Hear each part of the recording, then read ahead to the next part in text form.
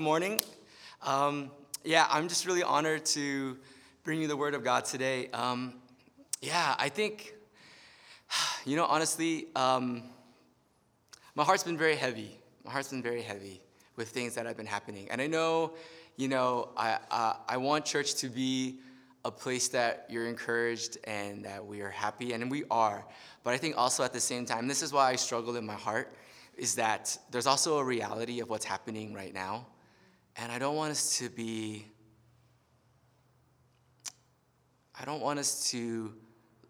not be in touch with reality, if that makes sense. I want to tell you, church, there's a time to rejoice, but there's also a time to mourn. There's a time to celebrate, and then there's a time to go to work, if you know what I mean. And I feel like right now, in this season, the Lord is asking us to do the latter. And so I'm not trying to say that there's nothing to celebrate. There is. But at the same time, I think the Lord has been making it very clear that there is much on his heart, especially concerning our nation. And I want you to know it is because of what's been happening recently. The attacks on Asians, especially on elderly Asian women.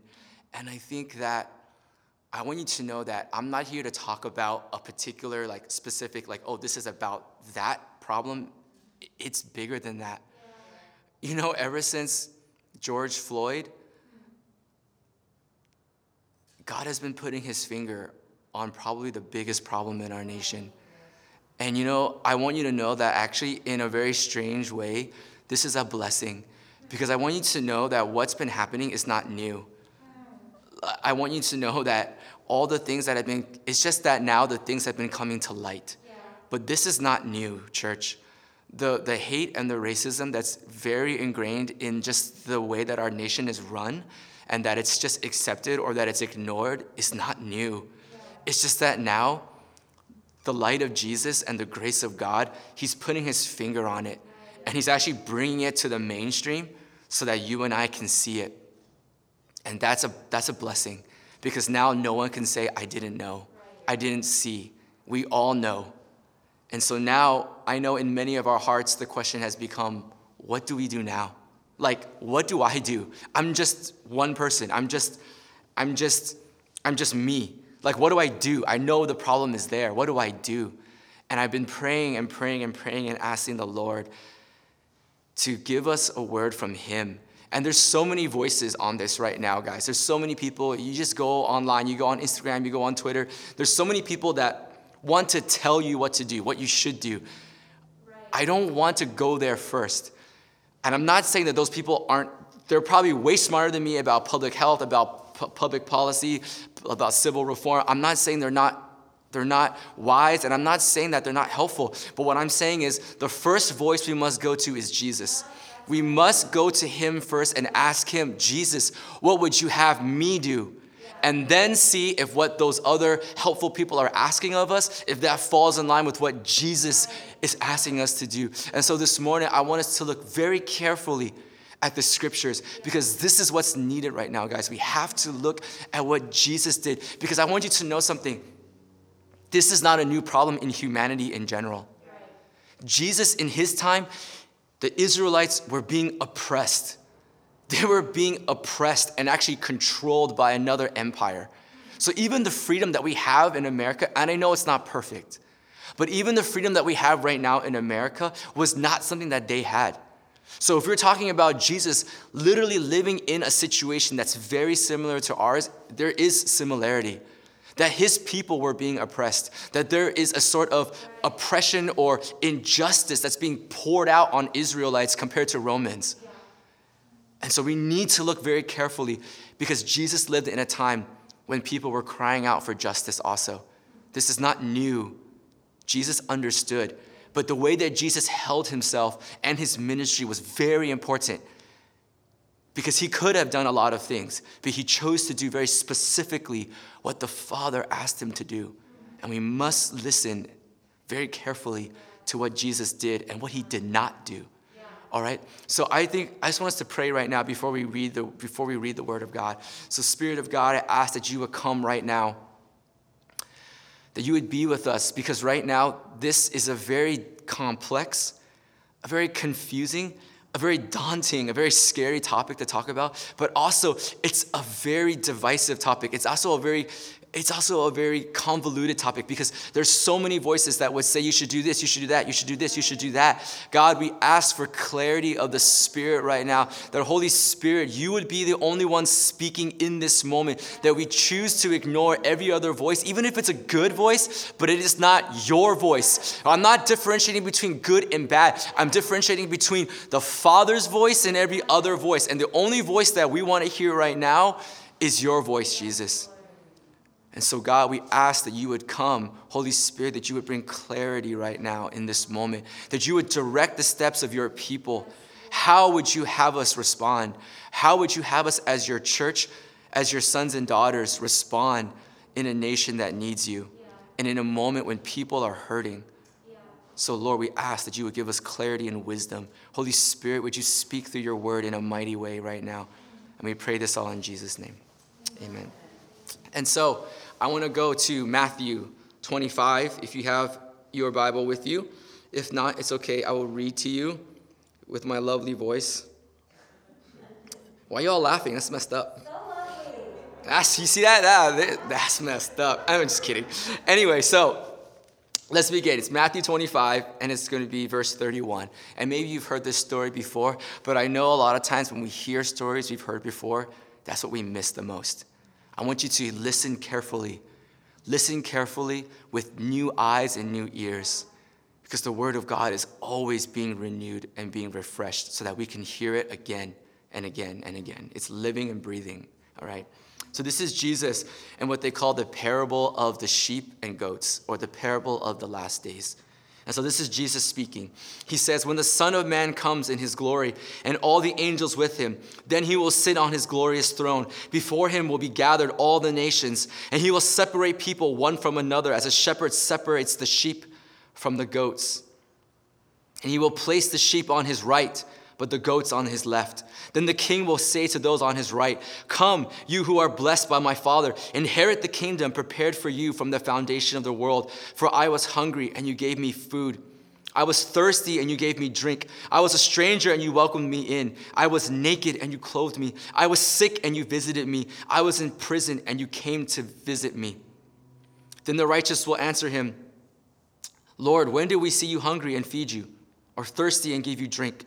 And when did we see you a stranger and welcome you in, or naked and clothe you? And when did we see you sick or in prison and visit you? And the king will answer them, truly I say to you, as you did to one of the least of these, my brothers, you did it for me. Then he will say to those on his left, depart from me, you cursed, into the eternal fire prepared for the devil and his angels. For I was hungry, and you gave me no food. I was thirsty, and you gave me no drink. I was a stranger, and you did not welcome me. Naked, and you did not clothe me. Sick in prison, and you did not visit me.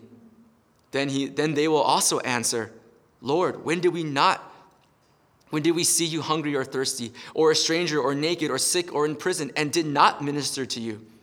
Then he will answer them, saying, truly I say to you, as you did not do for one of the least of these, you did not do it for me. And these will go away into eternal punishment, but the righteous into eternal life. Now, I know that's a lot. And I don't want you to get caught up in the punishment and the reward just yet. I want us to look up very carefully what Jesus said. And so the first and most important word in this entire verse is, who is Jesus talking about when he says the least of these? So the first thing that I want us to look at is, to whom is God asking us to respond to? So I want to make this very clear. God is asking us to respond to a person, okay? He's not asking us to respond necessarily, and I'm going to get to it later, but he's not asking us to respond to a public policy. He's not asking us to respond to what's happening in a system, or in terms of civil or judicial or political or executive. He's asking us first and foremost to respond to people. What Jesus is saying is that, guys, what is most important to me is people over policy, is people over government, is people over systems. And I'm not trying to say that those things are not important. Don't Don't misunderstand that. That's when the enemy wants to come in and say, oh, see, the church doesn't care about this. The church doesn't care about that. No. But what I'm saying is Jesus is saying what is most important. What is most important are people. And it's people who are hurting, and it's people who are in need. That is what is utmost important. So if you spend all your time doing anything, can I challenge you to consider what is more important? Is it people or is it public policy? And again, I'm not trying to say it's not important, but is it weighted properly? What is most important? And so I want you to look at what was Jesus asking them to do? And he gave 5 specific things. He talked about food and water and nakedness. But do you also see there was other needs that he talked about? He said, I was a stranger and you welcomed me in. Do you see what he's asking? He's saying it's not just meeting people's physical needs. He's saying, what about their relational needs? He's saying someone is a stranger and you welcomed me in. That's belonging. He's saying, do you offer belonging to people who need it? He said, I was sick and you visited me. Do you offer compassion to those who are hurting? And then he said, I was in prison and you visited me. Do we go to those who are alone, who are discouraged, who need support, who need someone to stand by them? He's saying, do you come and bring your presence and sit beside those who are alone? Do you see that Jesus is not just talking about physical needs? He's talking about physical, emotional, and relational needs, guys. And I want you to know, these are not just specific examples. That's not what Jesus is doing. This is a parable. It's actually poetic. What he's saying is he's trying to paint a holistic picture. He's saying, I don't want you just to care about one part of a person. I want you to care about every part of a person. It's not just about food. It's not just about water. It's not just about clothes. Those are important. But it's more than that. When you look at anyone hurting in any way, can you meet any of their needs? That's what he's trying to say. He's saying, look holistically at a person, because that's what I look at. That's what's important to me. I care about every part of my children, every part of them. Every part of them is important. And so we need to get to the word, the least of these. Who is he talking about? I want you to be ready because this part's going to be hard, okay? In the Greek, least is elakistos. And you could figure out what that really means. It's easy, right? The first definition is usually referring to someone of very low status, right? Very, very small status. But actually, it means more than that. It's not just status, but actually it means significance, of little significance, of little importance. And you realize that word was used very specifically because Jesus could have used any other word. You know, anywhere else in the Bible, he talks about helping the poor and the widows and the orphans. He didn't use that, right? He used a specific word to say the least. And I want you to know, why did he do that? There's a reason why he did that. Because he wants it to be something that you think about, that it's relative to you. Who in your eyes is the least? Who in your eyes do you think is not that important? Who in your eyes do you think is not significant? Because you know what happens when you see and label somebody as little and insignificant? You think that their needs are also not important. You immediately think it doesn't matter. They're not important to me. And guys, for Jesus' time, it was a very specific group of people, yeah? Jesus modeled this in his ministry, and this is how I know this is what he's talking about. Because he chose very specifically in his ministry to reach out to the people that he knew in his time, people did not think that they were important. He said, let the little children come to me. Do you remember that story? When the children were trying to run to Jesus, and the disciples stopped them, but Jesus said, no, let them come to me. Because in that time, children were not important. And secondly, did you know that Jesus had the largest following of women ever at that time? From any religious leader, from any rabbi. He welcomed women into his ministry, and they were a huge part of his support. He welcomed them in. Do you know why? Because no one in that time thought women were significant. Do you know who else he went after? He went after the poor and the marginalized and the orphans. He went to a no-name town called Nain. No one even knows where Nain is. He went all the way out there to go to a funeral of the son of a widow. The son of a widow. Widows were so insignificant because they had no power, they had no future, they had no inheritance. They had no way to survive. Her only way was her son. Jesus went all the way to a town called Nain to go to one person's funeral, to walk up to that casket, to look at that mother and say, don't cry any longer. And he touched that casket and her son came back to life. That's what Jesus does. He goes to the least and says, you are important to me. You are important to me.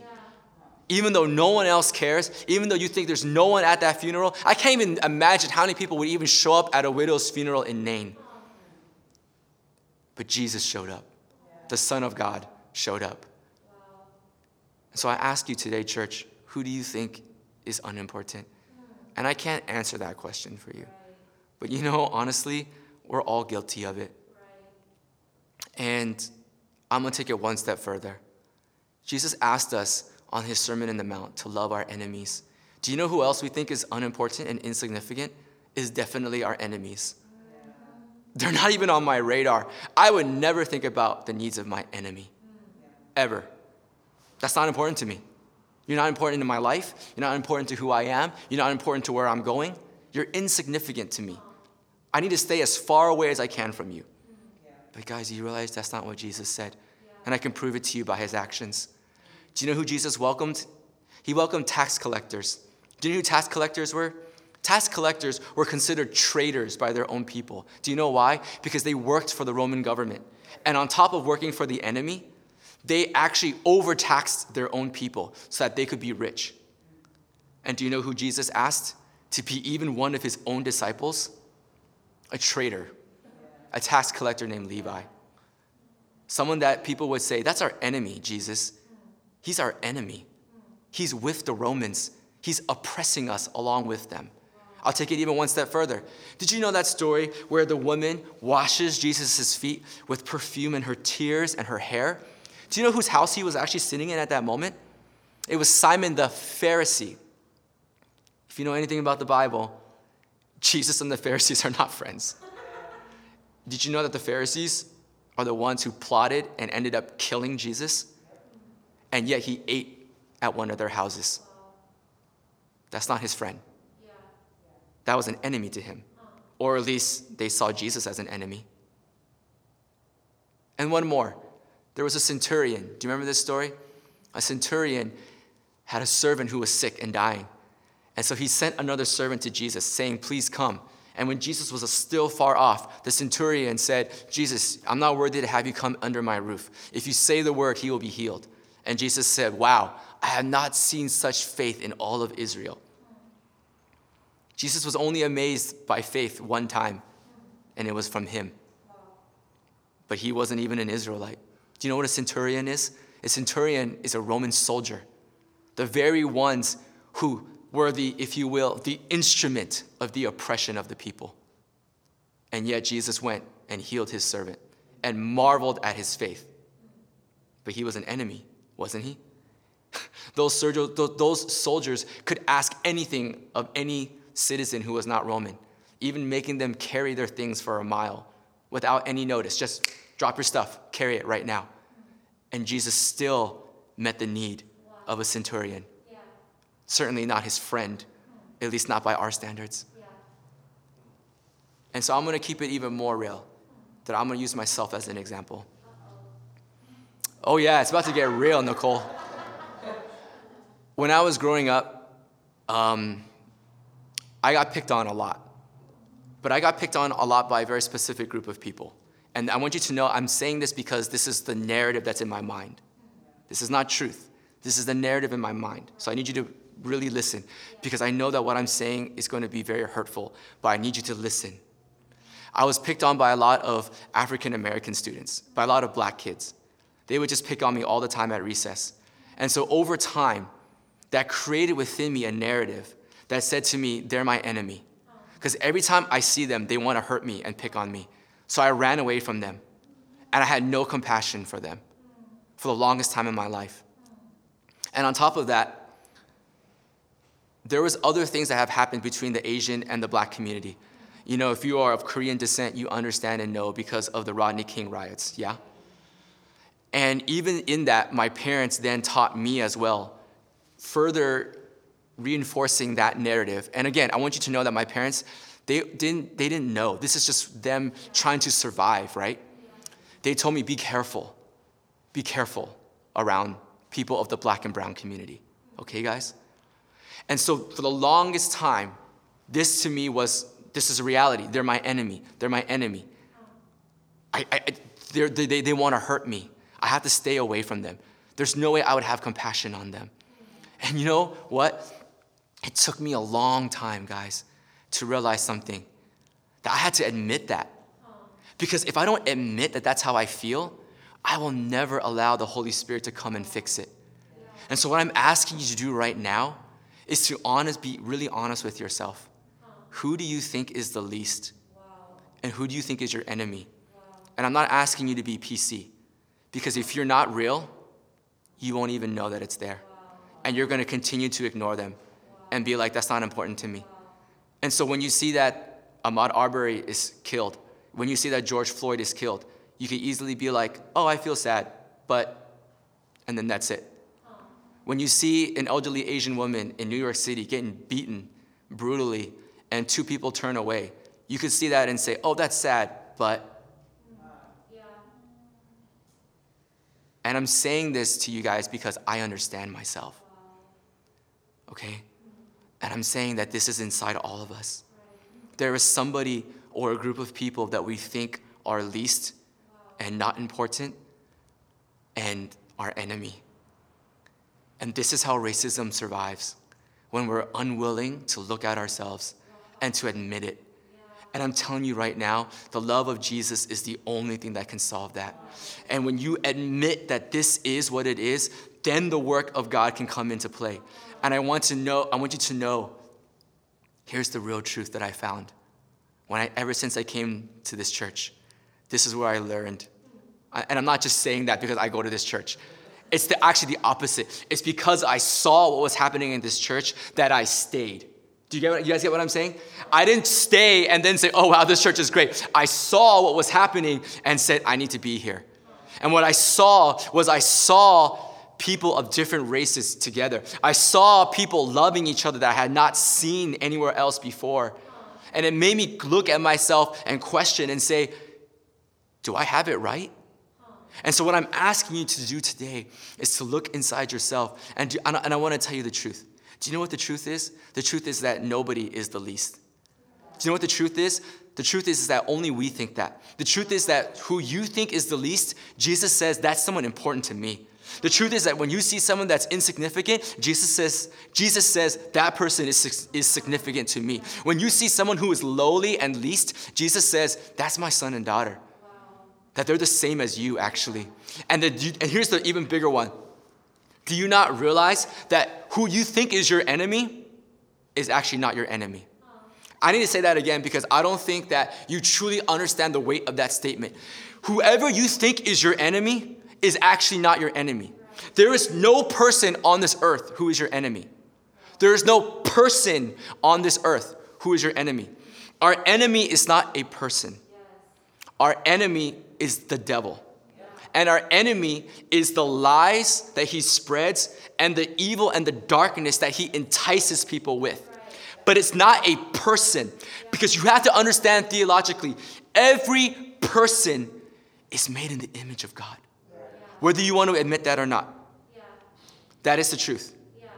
And I'm not saying that it's easy to see that, because sin does cover it. Sin does cover it. It makes it very complicated and it makes it very complex. I'm not trying to take that away. But what I'm trying to say is that deep down inside, all of us struggle with that same thing. All of us have sin that cover that beautiful image of God. But what I'm asking you to do is not to judge someone and look at them based on the sin that covers them, but to look beneath that and see who they truly are, even if they don't know who they truly are, and say, whether you realize it or not, you are made in the image of God.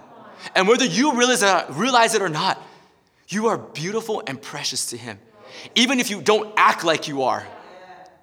You are a child of God. You just don't know it. Even the most racist, bigoted, hateful person, that's not who they are at their core.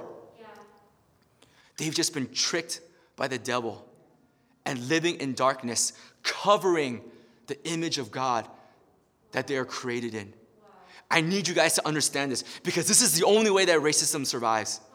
Racism survives when you continually judge people beyond the image of God. Guys, our enemy is not even racist people. They're children of God who have been lied to and led astray, who are deceived and living in darkness. But they're not my enemy. What's the goal then if they're my enemy? To kill them? To destroy them? No. What did Jesus come to do, guys? Easter was last week. What did Jesus come to do? He died for the sins of the world. That person that you look at, who you think is your enemy, Jesus said, I died for that person. Do you realize that? That I shed my blood for that person. And that they are just as worthy of redemption and restoration and life as you. You are exactly the same as them. They're not your enemy. They're actually your brother and sister who are estranged for sure, but they're not your enemy. And so I'm asking you right now in this moment, and I know it's hard, to look in your heart and to say and to be honest and say, who do I think is my enemy and who is the least? And realize, in God's eyes, that's nobody. God would never categorize somebody as least, and he would never categorize somebody as his enemy. He only has one enemy, and I already told you who that is. His name's not even worth saying again. So let's move on to the second thing. What do we do? What do we do for these people? For everybody? Because what Jesus has made clear, yeah, guys, is that his love and compassion is for all. So now the question is, what do we do? This is the tricky part, right?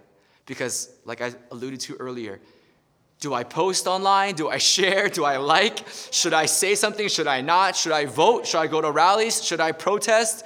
How involved should I be? I understand. It's complicated, right? I totally get it. And I want you to know, too, that I'm actually preaching to myself because there are so many times when I want to do something, but I'm not quite sure, right? Like, is this the way, God? Is this right? Is this useful? Is this going to even do anything? So let's look again at the scriptures because here is where God will speak and tell us what he expects. Do you realize that the people that Jesus was unhappy with, that he was displeased with, what they actually did? They actually did two things. He said, you saw me, but you did nothing. What Jesus is upset about is that when you know the good that you ought to do, but you turn away from it. So I want you to know that they knew. So I want you to know Jesus is not expecting us to do something that we're unaware of. He only expects you to be accountable for what you know and accountable for the need that you see. Okay? So first of all, I want to say, God's not asking you to save the world. He's not asking you to change America. He's asking you to be responsible for the need that you see in front of you, for what you know, and don't turn a blind eye to that. So that's the first thing. In James, it says, he who does not do what he knows he ought to sins. It's just about what you know, guys. But what you know, you're immediately accountable for. Okay? But the second thing, I believe that not only is it a need that we see, but it's also a need that the Holy Spirit puts on our heart. And there's another word for that. It's called conviction. When the Holy Spirit puts a conviction on your heart. And you know what's so interesting this morning during shift? I didn't even tell Pastor Chinwei what I was going to preach about. But she already mentioned it in shift. Isn't that so powerful, our God? He speaks so mightily through us as one voice. She was praying over us moving with the Spirit of God and asking the Spirit of God to put a conviction on our hearts. Guys, I think when we say, I don't know what to do, can I be honest with you? I think most of the time you know.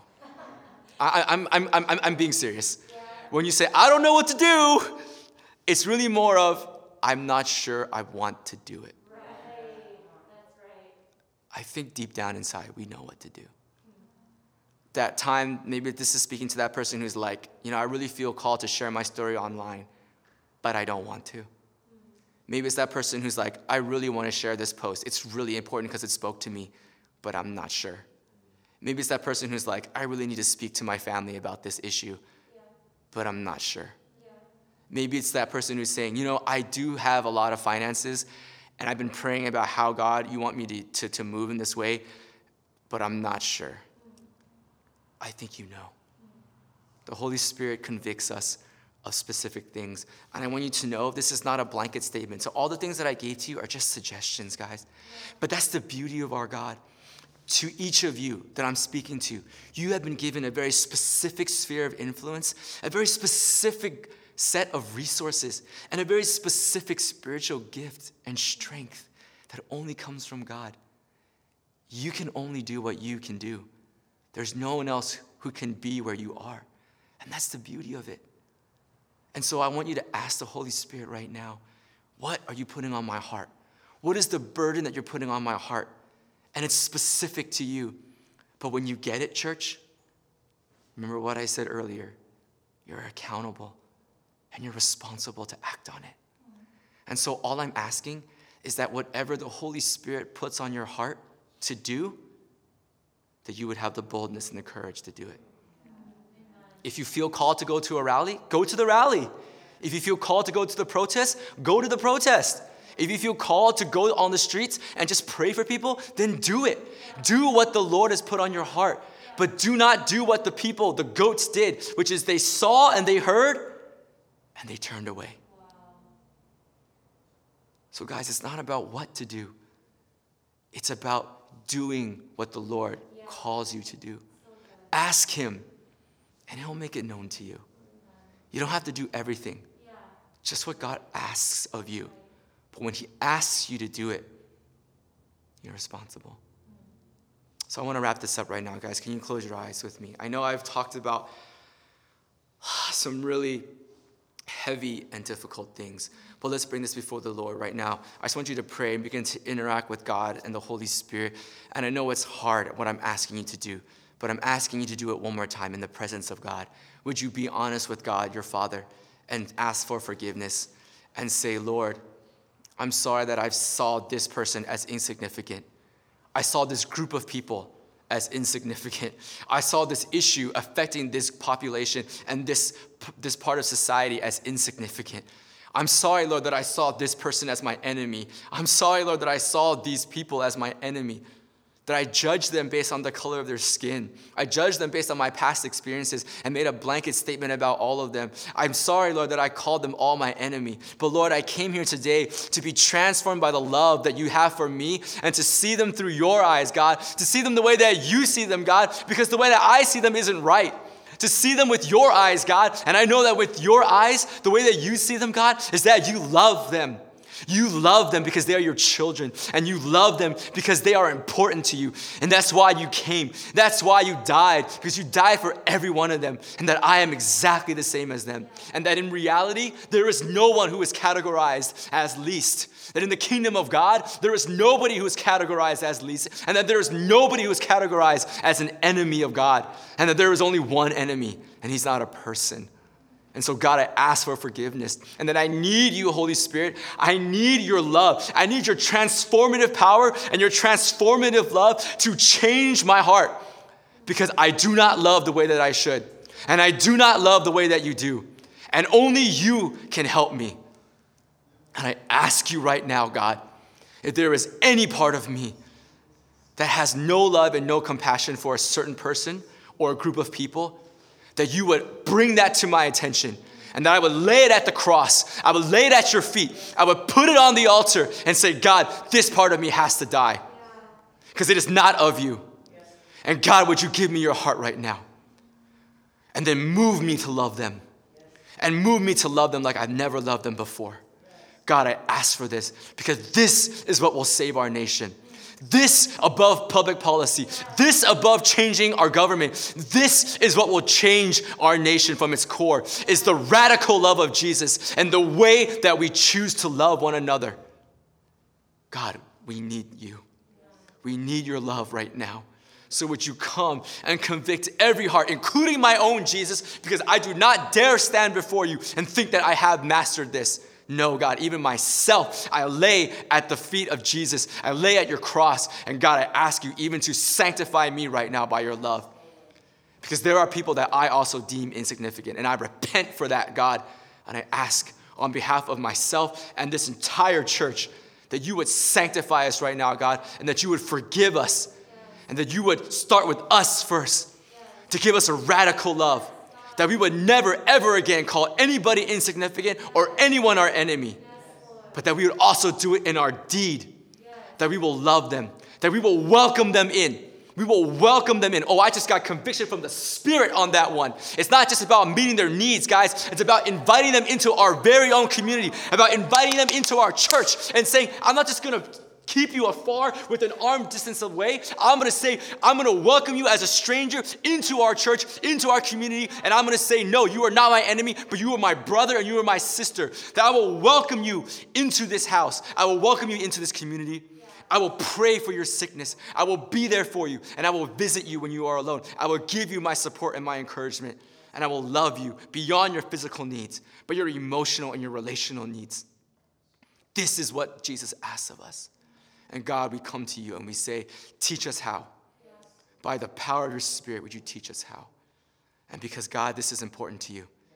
Because this is the marking of a true follower of Jesus.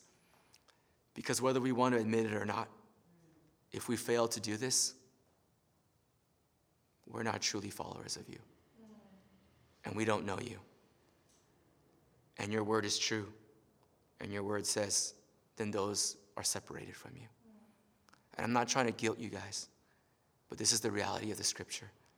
If we truly follow Jesus, let's walk in step with him. Yeah. Let's pursue his heart and let's love like he loves. God, would you come? Holy Spirit, would you come and transform us truly? Let us be a radical group of people who love like this world has never seen before. Because I'll tell you one thing. When you left this earth, Jesus, and you left a group of people led by 12 disciples, they didn't change public policy. They loved radically. And they took a no-name religion, a no-name following after a Christ who was barely known and cared for, and they changed the world. And they brought the gospel to all the corners of the earth. Yeah. So we've seen it before, God, that your radical love is what changes the world. Would you show us again? Would you show us how your radical love can save our country? We lay it before you, Jesus. Would you teach us how to do it? We want to move with you. We love you and we honor you. In Jesus' name we pray. Amen.